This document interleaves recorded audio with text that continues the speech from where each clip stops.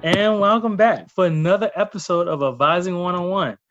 I'm James Camus, your great advisor, and this is Alexander Scott, your great professor. uh, the jury's still out, my friend. Okay. Today, this is all about the wonderful world of academic advising, especially for us wonderful academic advisors out there. You're going to love the topic today, and I'm certainly sure there'll be a few nuggets of information for the professors out there. Today's topic is to advising strategies and beyond. We're going to talk about the different types of academic strategies and theories and how to implement them in your institution. As we all know, us academic advisors, we certainly do advise students. What about you all? We certainly do advise students too. Maybe not in the Faculty same advise way. students? Yes, maybe not exactly in the same way that you do, but we also do that. We do Yeah. academic advising from our academic perspective. Well, that's very interesting that you mention that because there's several different types of advising theories out there. So I just want to label or at least review a couple of them because according to Nakata, there's one particular advising known as appreciative advising, and that's basically the intentional collaborative practice of asking positive, open-ended questions that help students optimize their educational experience and achieve their dreams, goals, and potential. So it's all focused around disarming students and then discovering and dreaming and designing and really just helping them do well and appreciate the small things. Do you know anything about that, Mr. I, Scott? well, I have practiced that type of advising, but I didn't know that much about it. I'm learning a lot now. Yeah. See, professors can learn, I tell you. I know my academic Yeah. advisors out there are excited to hear that. We certainly do. But no, the cool part about appreciative advising is you really kind of disarm the student by focusing on the positives. A lot of times, far too often, they may come, especially first generation students, may come from a background that's really focused on all the things that students haven't necessarily done well up until that point. And so really to have a different change of tone and really focus on the positive things really helps to disarm the student to say, wow, this is a new normal. I've never experienced it before. Wow, I like this feeling. Hey, you seem pretty cool. And then they're willing to share their information and you build a relationship from there. So we'll talk more about it, but appreciative advising definitely makes anybody feels good. Another type of advising that we're going to talk a little bit more in depth about today is relational advising. According to Nakata, it is the creating a rapport and ability to manage the growth, the learning, discovery, and connectedness and progress with the student. Now, the great part about relationship advising or relational advising, as it's called, is that you build a bond and form a relationship with the student that can really help the student over the course of their 4 years. In many cases, especially if you're looking at some institutions who adapt a 2+2 model, which some institutions, they have an advising center where the student during their first and second year will remain with one advisor. And then that third and fourth year, they transition to the faculty member.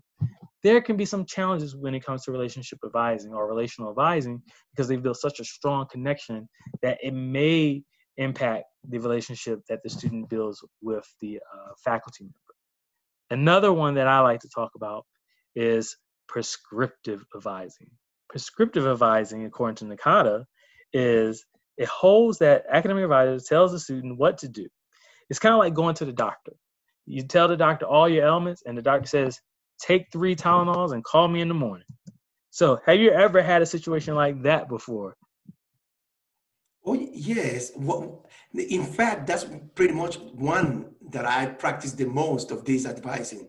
As an academic in the community college, that's pretty much what I do with many of my students. I use a lot of the prescriptive advising in terms of the classes that they will take, the classes that they are taking, and the things that they will face once they take that load of classes.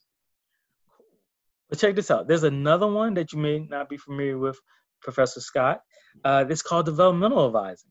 Developmental advising focuses on the progression of a student, understanding where they were when they started and recognizing that how important their interaction is to help and develop the student's experience and lifestyle growth. Now that's really great because I think many of us, I know if I can relate to, and I know you as well, can relate to a child and watching a child start as a baby and seeing them develop to all of a sudden taking their first steps, to going to kindergarten for the first time. The next thing you know, the treacherous, ever daring, learning how to drive, all the way up until the teary-eyed moment of getting married.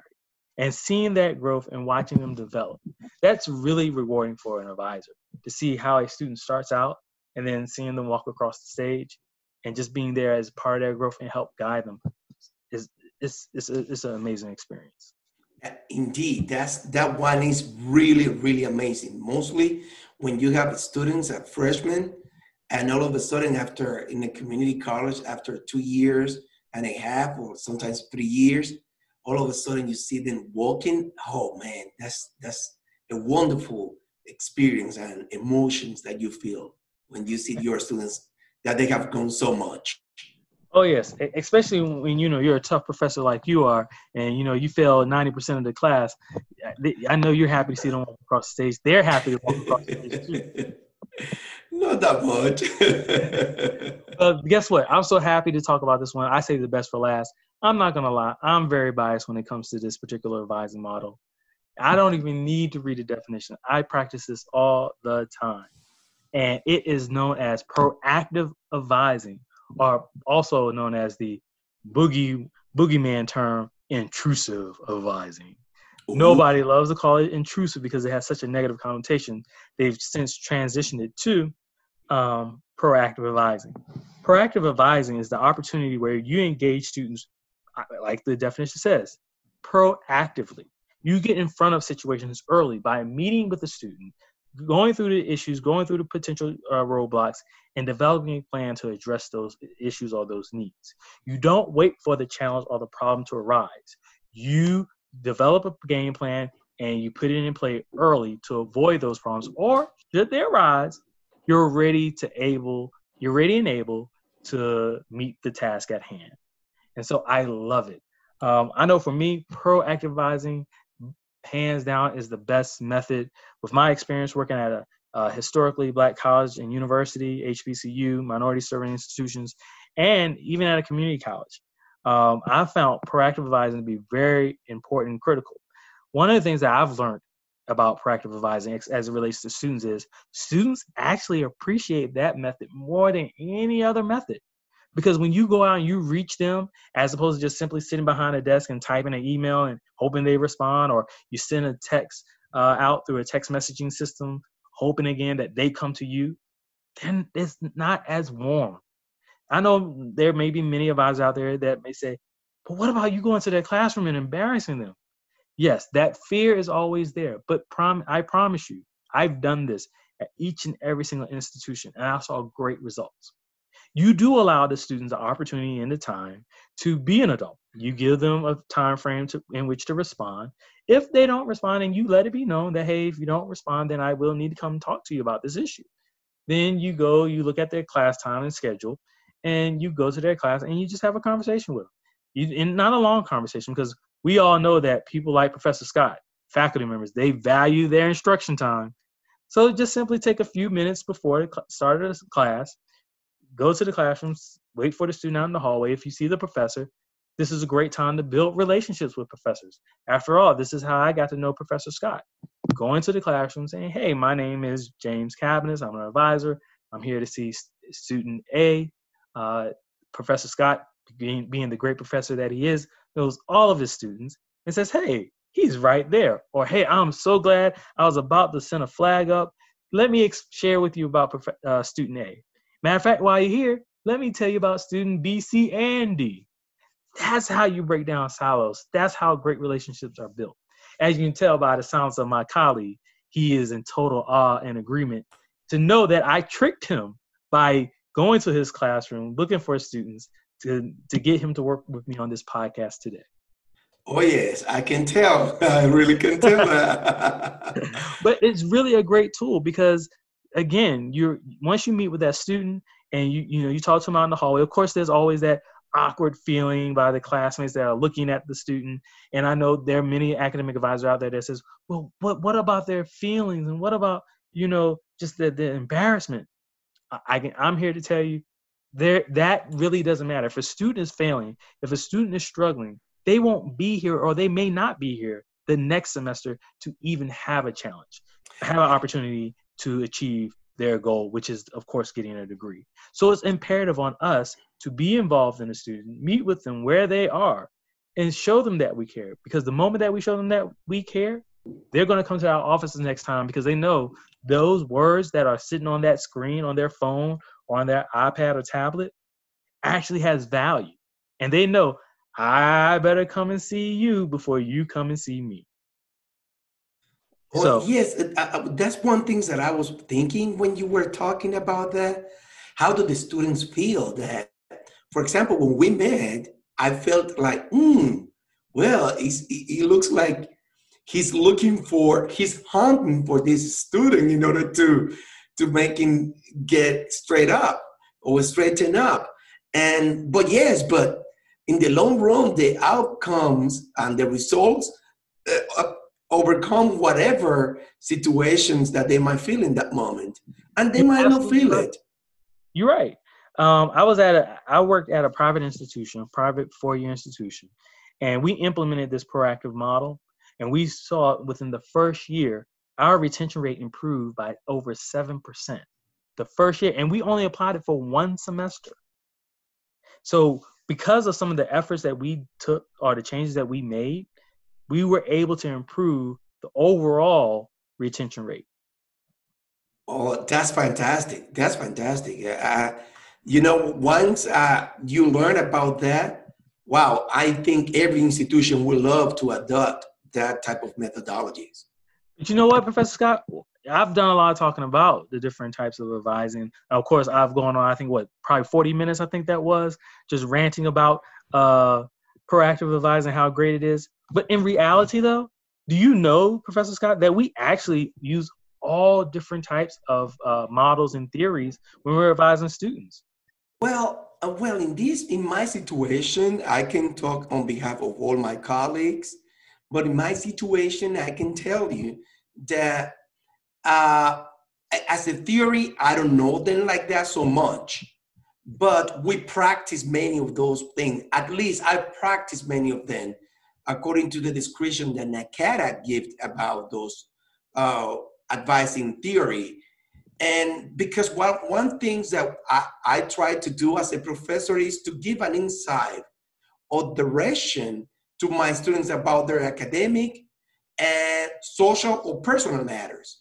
You see, I try to help them I try to help my student to understand their degree requirements, the testing necessities that they need in order to get into any degree, and for new and enrolled students to complete a course. So I give all that type of information. And there's been many times that I have to advise students when they are going to transfer to other colleges, and also when they are going to take another semester. Professor Scott, you bring up a very good point. You mentioned earlier, and I've heard this a lot from faculty, and I even heard it from my colleagues in the academic advising world. They mentioned that when it comes to especially like faculty advisors and sometimes even academic advisors, do you feel your relationship with students, especially when it comes to advising, is more of a transactional system where they're coming to register for classes and then you really don't see them any other time? Or is your mode of advising with them that you see them frequently throughout the semester? Oh, that's a great question. Because normally what I see them is at the beginning of the semester and sometimes at the end of the semester, not throughout the semester. And see, that's the difference a lot of times between, academic advising and faculty advisors, where we will actually see them throughout the semester. So understanding the differences like relational advising, developmental advising rings very true with those who are in academic advising. I would say, and, please correct me if I'm wrong, Professor Scott, but, I think there's value in faculty and academic advisors coming together and learning in different models together. I know one institution in Southwestern Virginia, they actually have an advising conference hosted by the academic advisors, and faculty actually attends those. And it helps them to build or break down sometimes the barriers that students may have when they see a faculty member and they go, oh, I have to go to this faculty member, because their relationship with you is primarily in the classroom. And so it's really cool though when faculty and academic advisors come together and really do that. What are your thoughts? Well, that's fantastic because in my situations, for example, when I'm advising a student, pretty much as I said earlier, at the beginning of the semester, sometimes at the end of the semester, in order for them to enroll in for new classes, those students, I just see them once. And there are many times that I feel stuck about the classes that they will need in order to transfer to another institution. So I work very closely with the academic advisor for humanities, and I ask her a lot of questions. We try to collaborate a lot. That's good. And one of the reasons is because they know more than I do about the transfer. I'm sorry, can process. you say that again for my academic advising friends? I know they would love to hear this from a professor. I couldn't quite hear you. Well, I'm going to talk about on behalf of the community college professor. So I can say that from a college professor because they don't have so much transfer student. They just have students that will complete their 4-year college degree. But in my situation, as they're going to transfer, I have to collaborate strongly with the academic advisor. And many times I discover with that relationship that I have developed with the academic advisor that she knows the student from the beginning to the end. I mean, you guys have history of that student completely. Sometimes because you might know more, most of the time you know more information than I do. I just see these students once or twice. Meanwhile, as an advisor, you see those students maybe 3 times, 4 times during the semester because they feel more confident to go to you and talk to you about that. But you're right. We don't, again, we're not a grade. We don't teach a class. So that fear factor is kind of removed, or that barrier is removed when they come talk to us versus you. We're kind of that sounding board that they feel a little bit more comfortable talking to because we're not dangerous. So, you bring up some very interesting points, and I must say thank you on behalf of the academic advisors. We love you right now. I tell you, you really have. I think many of the listeners out there have come to like you now. At the beginning we were a little skeptical about you, but now I think you're all right. You're on our team. How would you say? What are some ways that when we're talking about implementing certain models, and as I mentioned earlier, I'm very biased towards proactive advising. How can advisors and faculty really get buy-in to support a model that fits best for their institution? Oh, that's the interesting question. I think the best way to do it is getting together and working in collaboration and looking for what is our end result, what we're looking for. And what we're looking for is student success. If we break our silos and think as one instead of seeing each other differently, oh no, you're in academic, oh no, you're just in advising. And if we work in collaboration, I think we can adopt any of these methods and will be greatly appreciated for our student. I agree. And a lot of times institutions will spend tons of money on consultants and bring them in to assess and review and provide pretty much a cookie cutter answer.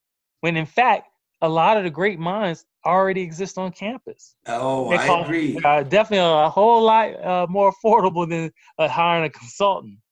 Although when we become consultants, definitely hire us. Oh, yes. But really, there's a lot of great resources. And it really just comes down to, like you said, bringing academic advisors together, bringing faculty together, sit down, have a conversation, break down the silos. You hit the nail on the head for all those wonderful points to really help our institutions really thrive. And it helps, I think, also goes back to building that trust level between administration and faculty as well as the staff, especially when you're able to go to your faculty and you're able to go to your staff and you're saying, hey, here's the, what we're trying to accomplish.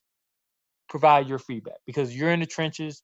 We see the students, you all see the students in the classroom. So us working together can help improve the student success, but also relationships across the college campus that will allow us to share more information with faculty and vice versa. Faculty feel confident in what we do. So I totally agree with you. Man, you need to write a book on that. No, it's just like, for example, you mentioned NACADA, and it's a very good institutions to know a lot, organizations to know a lot about advising. As a professor, I used to advise students from one perspective, but after knowing what you guys do in NACADA, when all the information that you get from advising, it makes me feel like, whoa, I need to know more. And it's just like I said earlier, the more collaborative we work, the better results we have for our institutions and for the success of our students, which is what we all looking for. Yeah, I agree. But I think also another thing too is as we're looking at the different advising models and styles to implement, you got to implement what you feel most comfortable with and most authentic with. Try the different styles out, try the different models. I think one of the things I would say is as we are looking at possible resources and opportunities for, advisors, professors to really figure out what's the best fit for them is to have shadowing experiences with other academic advisors, even doing role play with faculty advising and having a particular topic. One of the things I really appreciated about working at Virginia Western Community College, the first year I arrived, and during the social week between faculty and staff, where they have different seminars and sessions, opening week, and there was one particular session in particular in January. I'll never forget, January 2016, where faculty and staff came together and there was different scenarios, and they all had a different scenario in front of them, and they had to work it out as a team. Hey, how should we talk to the student? How, what are the recommendations? What is the policy on it? Those types of things, activities can help bring faculty and staff together and talk about the different advising models and and what's effective, because every student is different. And the more that we're able to, as you mentioned again, I'd say faculty members, they give you credit, but they're always correct. As you mentioned, collaboration. It allows you to collaborate with one another, think through the situations, realize, wow, your job is pretty tough. Wow, that's a lot of information you need to know. You garner a lot of respect for each other. And you're able to realize, wow, this is how you help the student. I didn't know that. And I think it's those types of conversations that really are impactful to an institution's growth, and that ultimately benefits student success. Because when everybody on campus is working harmoniously together, then the student wins. Right, right, Professor Scott? Of course, of course. You say it right. And I understand that sometimes as teachers, as professors, we try to keep ourselves on our own, silos and stuff like that. But I think breaking the barriers, it would be more beneficial for our students. The more we break those barriers, the better our students will be, and the more successful they will become. Is create that collaboration and just understanding each one's jobs, you see. And from maybe because my background was in K-12, and I used to work very, very closely when I was teaching in high school with advisors, maybe because of that, I contact my advisors, my last advisors, and I ask a lot of questions and collaborate a lot with them in order to make our students successful. So collaboration is key to get where we want to get. Yeah, and resources. I would say definitely for anybody that's interested, please visit NACADA website. Again, it's some wonderful advising models. They have a great, amazing conference, an annual conference every year. It's a great opportunity to meet other individuals throughout the the entire United States of America, nationally and internationally. It's a great opportunity to meet vendors who have wonderful books on different advising models and advising types. They give away books at this conference. I literally came Wait a back. minute. Do you get a sponsor from Neketa or something like You that? know, Because you're talking about them so much. We should. You know, I think after this show, I'm going to talk to them. Yeah, we should talk to them. Yeah, but then the Chronicle of Higher Ed is a great resource. Reading the articles and hearing what other institutions are doing is another great resource. Just learning and finding out more information. But you know, the best resource that academic advisors and professors really can go to understand more about academic advising and the different models. Which one would be? Our podcast. Oh yeah, okay. I was looking for like our podcast. Is he gonna tell them another place to go? Come on. No, our podcast is the greatest resource because we have wonderful listeners who definitely support our Facebook, our Twitter, social accounts, and where we share information and timely topics to really help individuals understand the different methods and means to help students be successful. And so it's those types of things that really help us and help others. And that's why, again, we created this podcast, really to help you and also to help us grow. So with that being said, thank you so much for listening to our show today. We really appreciate it. We hope you enjoy the opportunity to learn more about academic advising and really from a professor's perspective as well as an academic advisor's perspective. It's conversations like these that really allow us to grow as a college, whether in a community college or in a four-year institution. It's those relationships that we build that really ultimately impact the success of the students. So, any last words, Professor Scott? No, you say it all. I'm very eloquently. So that was perfect.